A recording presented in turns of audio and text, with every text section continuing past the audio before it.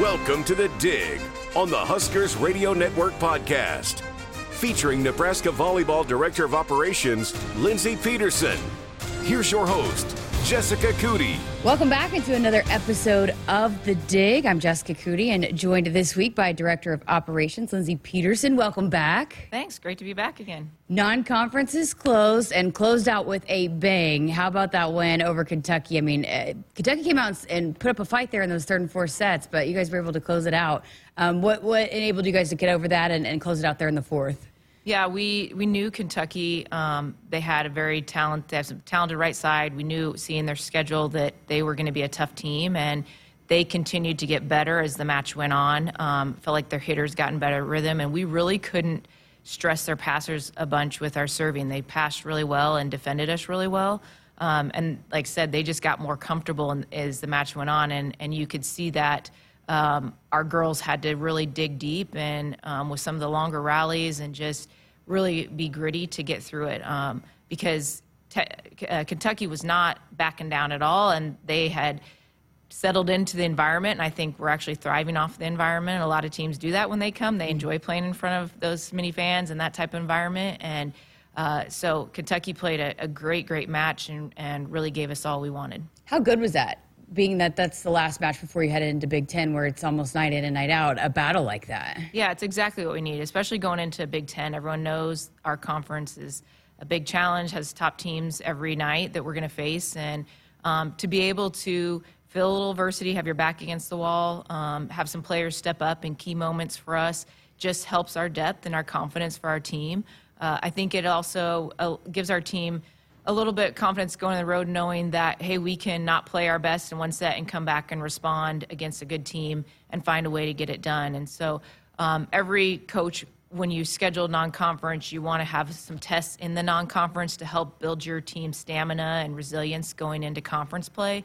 And I feel like last week with Stanford and Kentucky and what we got from both those matches really caused our team's resilience to rise up a little bit and to carry that into this conference season. Well, you know, I got to ask you about that rally in the fourth set. What was your perspective of it? I mean, I was sitting over there in the tunnel, and when it ended, it was like, it was deafening. It was so loud in there, but it was never ending. It was never ending. I felt like every time the ball crossed the net, I got a little closer to the edge of my seat getting ready, because I thought it was going to be it. And a couple of times felt myself jumping up thinking the ball was down, and it wasn't. So, I mean, kudos to both teams. That's incredible rally and grit by both sides, and just effort. I mean, I think our team thrives on being a defensive team and scrappy and effort, all the time. And Kentucky did the exact same thing. And you could see both teams, by the time that rally was over, they were exhausted because, I mean, it was probably 5 to 6 times the length of what a normal rally is in volleyball. So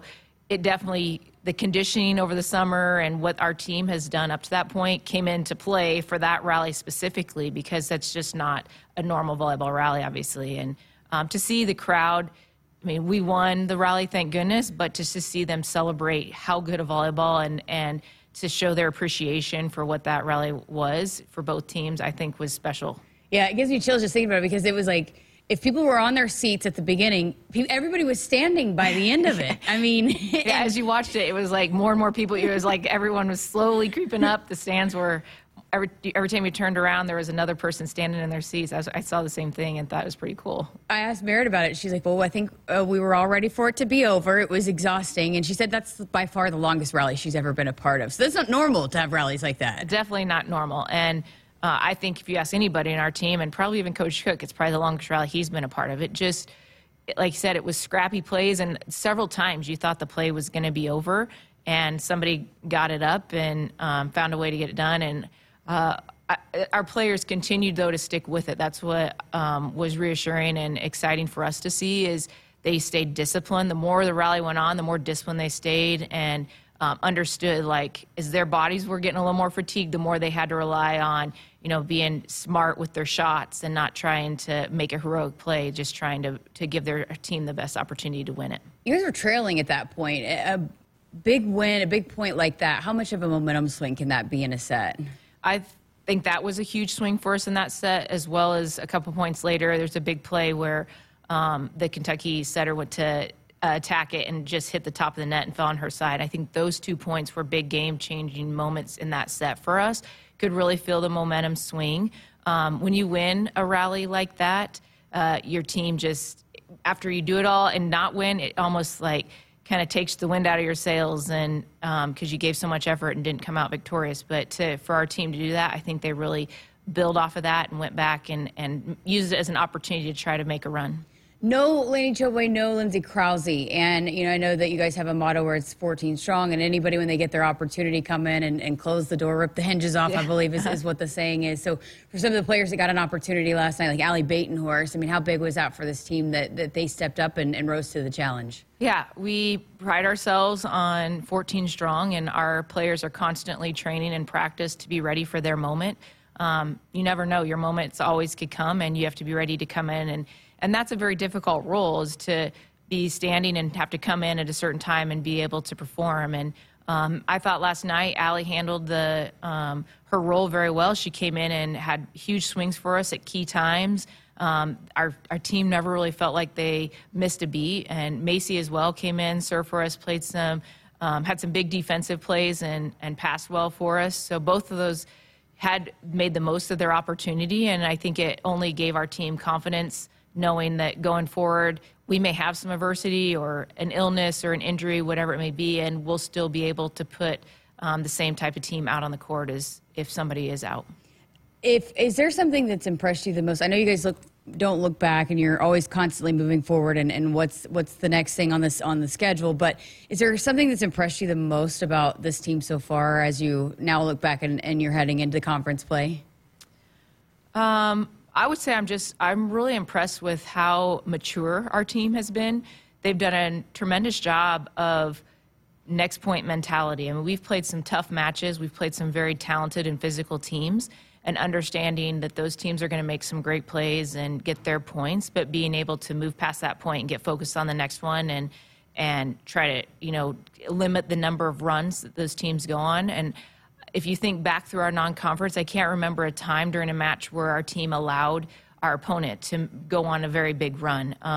And that's unusual, especially with younger teams and especially this early in season. And so I thought that impressed me the most this non-conference, is just how focused our team was, and next point mentality. They moved on from mistakes, and they constantly stayed focused on each other and moving through and not letting any of the outside noise distract them. So you're a big part of building the schedule each year, and how do you go about figuring out which teams you want on? I know sometimes Coach Cook wants to get a tie-in if you have like a sister or a family member or a coach, but how do you guys go about assembling that? And is it different year by year depending on the kind of team that you have? It will vary a little bit year by year. Like you said, if we're trying to get back to somebody's hometown or a family matchup or something like that, we will look at that as we schedule out. We're usually working on our schedule a year in advance to try to set up our non-conference scheduling. We also want to try to schedule teams that are going to help in our RPI, because we know going into conference, the Big Ten is got a very high RPI. However, we want to play teams in the non-conference that are going to have a successful conference season as well.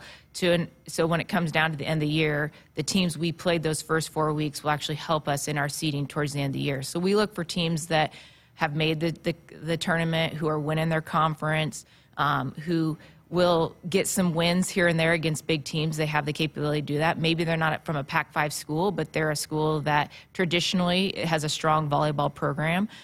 So we'll look to schedule in that area. Sometimes we are in like the 4-year rotation that we have with Stanford, Kentucky, Louisville, and Nebraska. Yeah. That was set up for 4 years. So that rotation has been set, and we all agreed upon that. And so then that's a 4-year deal. So we understand what our travel days are going to look like then, and we want to make sure that we're not scheduling too much travel early on, knowing that we'll have some tough travel weeks coming forward in the Big Ten, and trying to keep our athletes fresh. So there's a lot of different things you keep in mind. Sometimes to get a team to play here, if you don't give them a guarantee, your guarantee is to go to their place to play. They want, like Kansas State wanted us to be at their facility to help open their brand new facility. So that was an agreement we made 2 years ago when they came here, is we scheduled that to come down there when they open their new facility. So sometimes those things will come into play, but normally when we're looking at scheduling, we have RPI in the back of our mind, and then also student athlete welfare. What's going to be the best for our athletes early on in the season as far as travel and wear and tear and school and everything like that. So for some of these teams, they might not ever get to experience an atmosphere, which there aren't very many. There are just very few atmospheres like what you get inside Devaney. So when you call some teams that you guys have never played and it's going to be their first time and they want this kind of opportunity, what's some of their reactions? It's got to be probably pretty cool when you're calling up some of these teams like, hey, you want to come play us? Yeah. We usually, a lot of teams jump at the opportunity because, like you said, they want to put their team in an atmosphere like this. They want them to experience that. But they also want their team to come and compete at a high level against a high-level team because it also benefits them to play us. And their RPI win or lose because our RPI is usually so high. So you would think there would be a lot of teams that want to do it. Sometimes it is difficult, though, to get teams to come and commit because some of those teams are looking to try to just get as many wins as they can non-conference because they may be going into a tough conference as well. So depending the year, is easier sometimes than other years. But a lot of times when we reach out to these non-Power 5 teams that are, strong volleyball programs, they're excited for the opportunity to come to Nebraska and play in this type of atmosphere and at this level of volleyball. Has it changed, too, just throughout the years of how you schedule the non-conference because of how tough the Big Ten is, that you don't want to get too beat up in the non-conference? Yeah, we definitely gear our non-conference based off, one, our team, what our team looks like that year, returning. You want to use the non-conference a little bit to get confidence build up going into conference play, knowing that we're going to have a heck of a 10 weeks ahead of us in conference. So allowing your team to try to get a rhythm and build some confidence. You don't want to just play people where night in, night out, it's a nail biter and you may come out with a losing record in non-conference. But it also is important that you challenge your team and you face a little adversity. So having an opportunity to play Kentucky, Stanford, teams like that, Long Beach, that are going to challenge us because we've got to see how our team reacts to challenge and faces adversity. And it trains us to be able to compete in the conference and what we will be able to do against those bigger matchups that we face. Another thing I wanted to get into with you about is rotations and how you guys go about who's starting and how you line things up and how that looks, I guess, when you're looking at the other team and their matchup and their rotation. So how does that work? We get a lot of questions on our text line, and I know you guys got a lot of new fans and people that are tuning in, and that's one of the biggest questions that we get when they're trying to figure out how this game works. And so when you're putting together a rotation, how does that work for you guys? Well, I would say it's probably different for each coach. There's a lot of different factors that come into play. It is kind of a chess match. I mean, trying to guess what the other team's going to do and then match up accordingly to provide the best defense. A lot of teams will start with, if they get the serve, they're going to want their best server serving. And we try to put our rotations where our top servers are going to be serving the most. So you want to start in those rotations knowing that, say you'll usually go around 2, maybe 3 times in a set to 25. You want your top servers getting to serve 2 or 3 times. So you'll want them being early in the rotation going back to serve.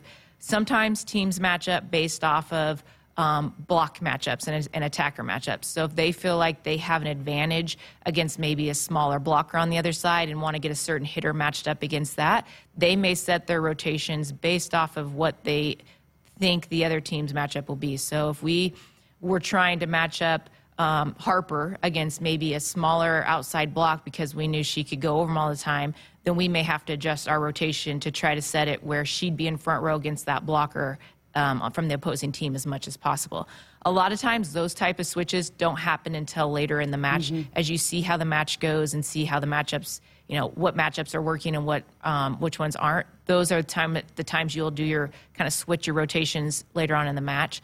But as far as starting the match, a lot of times I would say teams are going to want to start with their stronger server or their strongest side-out rotation serve-receive. And usually that's getting their top attacker in the front row for the longest period of time and their top server serving the ball at the earliest point of the game. So when the other team, let's go back to Stanford, and they switched their rotation, I think it was in the second set, right? How do you guys go about combating that? At what point do you make changes or do you just stick with what you got at that point? Well, obviously once you submit your lineup is. So sometimes you don't anticipate that change, and then they make it, and there's nothing you can do. So at that point, you basically use the matchup you have, and if you need to make adjustments as the match goes on, as far as with your attacker or your blockers taking certain shots or helping them understand we need to rotate our defense a little bit differently here to try to balance out what they did at the net with their attacking switch. But then it comes into your third set, and you see how the game goes, and then you decide, well, is a guessing game. Are they going to stay? Or are they going to flip it again? And because they think we're going to flip it. So that's the chess match. And but a lot of times you want to try to have some consistency with your team. If you're constantly starting a match in a different rotation, it doesn't allow your team to get in a very smooth rhythm in your team, because they're unsure, they're not used to it, they're not. They're a little bit hesitant because they don't understand why we're starting where we are. So it's just, for us, it's trying to stay routine as much as possible, and then training our hitters to be able to match up against whatever hitter they may face, and knowing that, hey, you may go up be against this big blocker. If you have this blocker in front of you, this is what you need to do. If you are matched up against this hitter, you need to do X, Y, and Z here when you're blocking. So that's more of our adjustments, especially in game, once the lineups have been set and you can't make any changes. Okay, makes sense for sure. What about, you talk about having your best servers. How do you guys go about identifying who those players are? And is it, I know you probably see it in practice, but then you got to deliver it in a match, right? Yeah, so we're constantly looking at our stats and seeing who's point scoring the most in their rotations. So point scoring doesn't necessarily mean that they're going back and serving ace serves, but we're running the most points when they're serving. So it could be a matchup thing, or it could be just because that server is definitely stressing their passers the most, which allow our defense to have the most success.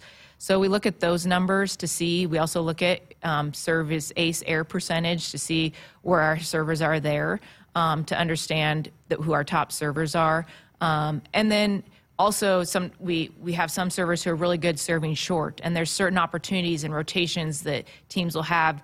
A short serve can really disrupt their offensive patterns. So understanding those servers and their strengths there, and trying to match that up with those rotations on the other team. But statistics are huge for us in determining our best server, and sometimes, like you said, it's not necessarily doing in practice. It's how you produce in the game, and that's the numbers we look at to see what rotations are we scoring the most points. Did you like to serve? I did. Yeah. I did like to serve. Yeah, I feel like, serving is the one time in the match, it's just your only single opportunity you have just a chance to score a point for your team.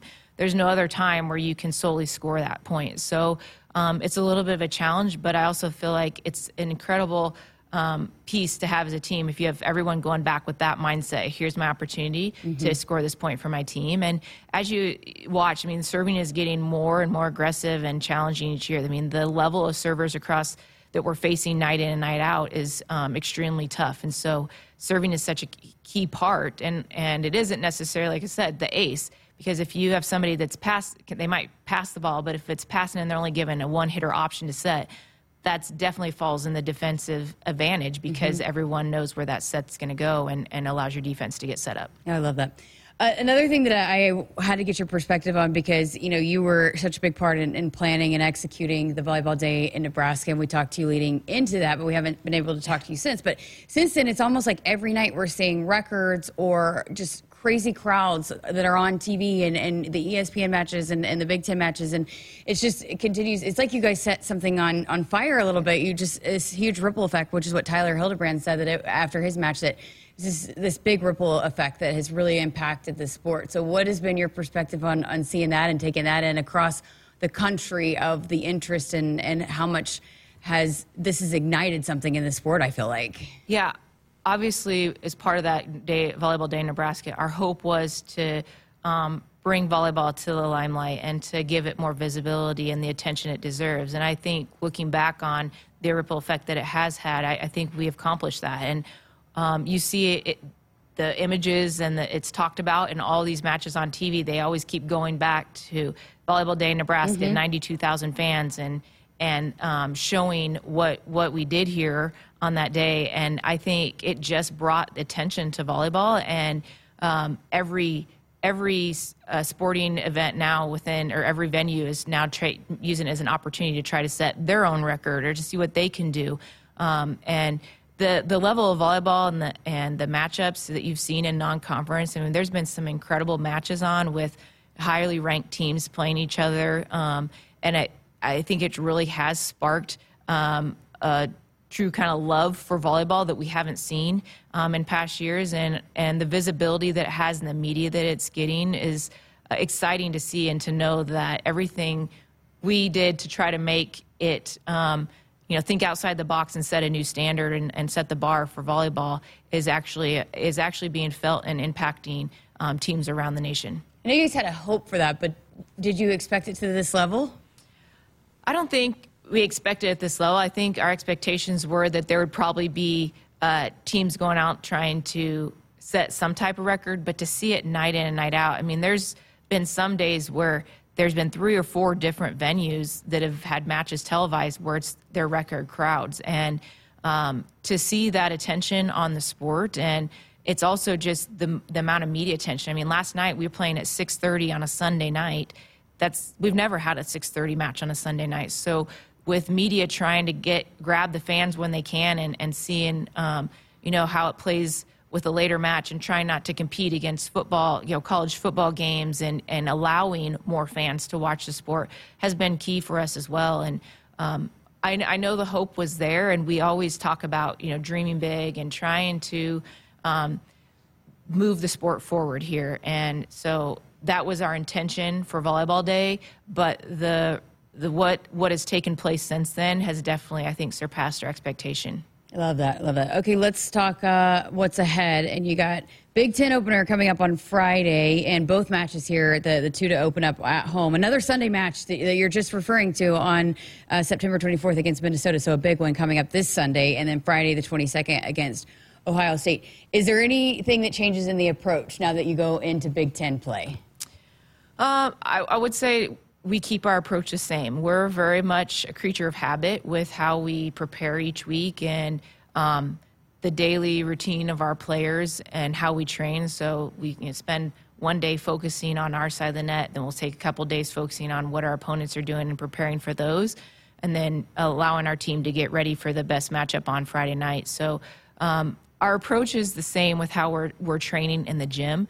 We may be, as far as preparing for those teams, there may be a little bit of a different approach because they're Big Ten, and we know their tendencies a little better and what they're known for. That, Ohio State is always known to, they have a quick middle, they have a great outside that loves to do this. So we're aware of that early on. When some of these teams that you play just once in the non-conference, you do get to see video on a couple times, but it's not somebody you see once or twice a year, year after year, where you get a true feel of what their offense and their team looks like. So, but it's Big Ten play, and I think everyone gets a little bit more excited once you start conference. We talk about our year as like 3 different seasons. We did our non-conference season. Now we're in our 2nd season of conference play, and this is truly the longest and most testing part of our entire season. This season is so to start it off and get an opportunity to start at home against 2 really big Big Ten opponents who will come in with great teams, and they're well coached, they're well disciplined. They have a great tradition of being big matches for us. I think our team is excited for that because when you face a Big Ten opponent, you always have a little bit more energy because it's a little more on the line because it is conference play. What about when you have the quick turnarounds? I mean, sometimes you have back-to-backs and then sometimes just a day between on Saturday. How do you guys go about preparing for 2 teams in a weekend like this? Is it something where you look at both teams leading up through the week, or do you not look at Minnesota till after you're done with Ohio State? No, we'll definitely look at both teams in the week. Early on, our attention will probably be on Minnesota just to start prepping some of their tendencies and stuff. And then probably Wednesday, Thursday, a switch goes to Ohio State. And so our focus is fresh on them, and our players understand what we're preparing for them.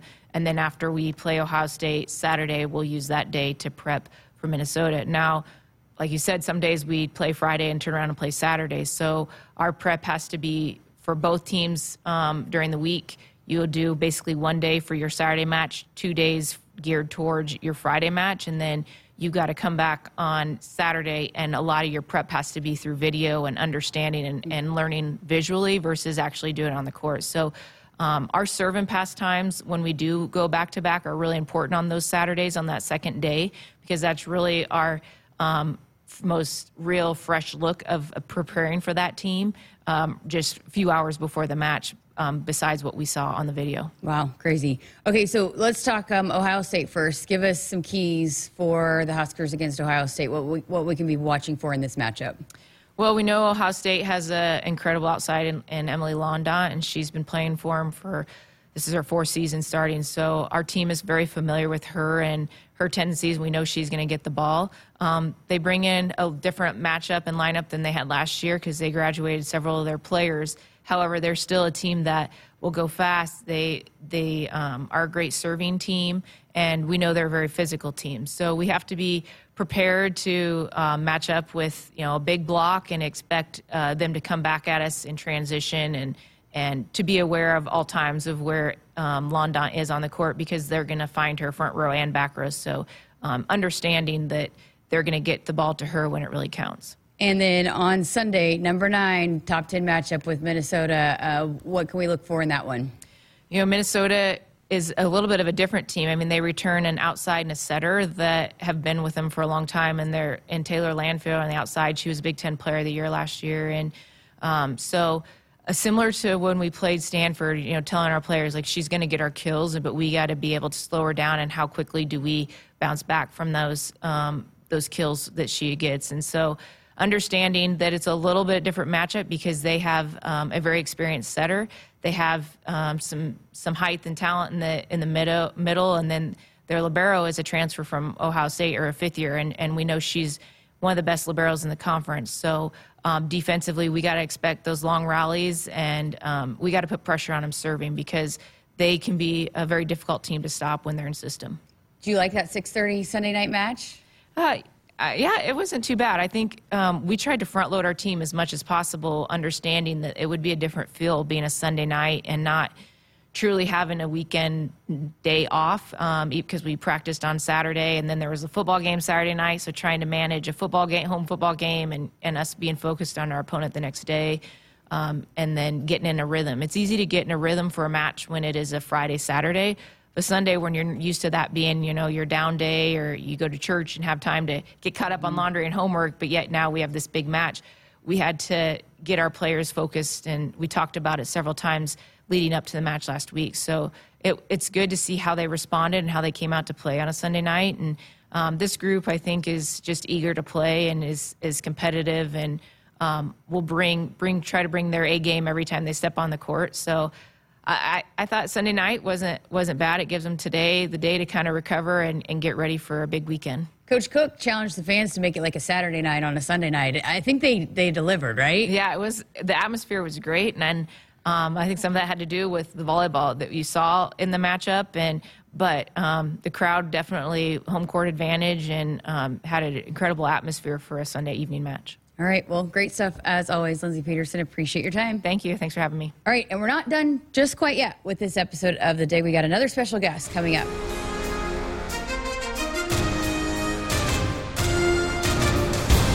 Welcome back to The Dig. I told you we had a very special guest, a special episode for this episode of The Dig. Whitney Mertens from Lincoln, Nebraska. You have your own podcast. You're a big Nebraska volleyball fan. Yeah. Well, first of all, let's tell the listeners how you got here, because you came to Nebraska, to Volleyball Day in Nebraska, right? And said that you watched The Dig, right? Yeah, I love listening to The Dig. So That's awesome. Well, tell us about your podcast. So it's called Nugs Know Best, and you can listen on Spotify and Apple Podcasts. And we interview different people in the sports world, nutrition, fitness, volleyball, different people like that. And we've interviewed quite a few Husker volleyball players. So yeah, listen, it's really impressive. You guys should check it out if you're listening. How did you get into that? Why'd you want to do it? So me and my friend, we kind of started a podcast, and we thought, oh, this is kind of cool, but we weren't actually posting anything because we didn't know how. So we kind of looked it up, how to start a podcast, and just clicked on a random website and recorded one at a sleepover at 1 a.m. And then we just kind of thought, oh, we kind of like this, so maybe we should, take this a little bit more seriously. So we did that, and it's kind of blossomed from kind of blossom from there. That's so amazing. And 13, at 13, that's so incredible. And you play volleyball, right? Yeah, I do. I love volleyball. And then you're a huge Nebraska volleyball fan too, right? Yeah. Yes. What do you like about Nebraska volleyball? Specifically their culture and their coaching staff. I feel like you go to big places like Texas, and Texas is a great program. It's just the culture at Nebraska is unlike any other. So, have you been going to games your whole life? Yeah, I have gone to quite a few matches, and I've been very blessed for that because, they sell at every match. So it's a pretty cool atmosphere to go to one. What was it like? I'm so jealous you got to be here in the stadium. I was at the football team in Minnesota. How special was Volleyball Day in Nebraska? I mean, it was amazing just seeing everybody there for Nebraska volleyball. It was crazy. There were, of course, 92,003 fans there, and it was an absolutely insane atmosphere. As a young volleyball player, as a young girl that you look up to the players on this team, how inspiring was that for you to get to be a part of it? Because I've been talking about how, and we've heard so many people say how big this is for the sport and for women's sports. And there's a lot of coaches that say that. But for a young woman that is growing up and getting to see this, what does that do for you to get to see that? I mean, I think it's, of course, inspiring, seeing I want to play on that field someday, and whether it does happen or not, it's motivational for you to, think, how can I get to that point where I can play in front of 92,003 fans, So I think, regardless of what sport you play, just being a woman or, an athlete in the crowd, how can you not be inspired by that? Oh, I love that. So well said. How is this, by the way? Because you're usually asking the questions, right? How do you like me asking you the questions? I mean, it's a little bit more nerve-wracking / relaxing because I don't know. You don't have to worry about, what they'll say or when they'll say it or anything, but you got to make sure you say the right things. So, yeah, absolutely. Mm-hmm. So you want to keep broadcasting, right? Mm-hmm. Keep maybe podcasting?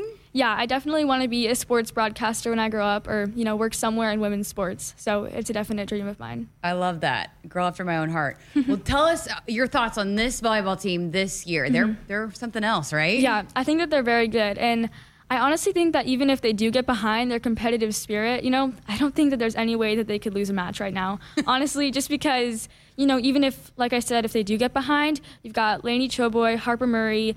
Sometimes you get worried about the freshmen, but they are competitors, And Becca Alec, she was going off at this last match. She was very excited for it. So, yeah. You know your stuff. Who has impressed you the most? If you had to just pick one player that's really stood out to you so far this season. Honestly, I think Andy Jackson's athleticism, I could watch her all day. She gets so high, and her contact point is incredible.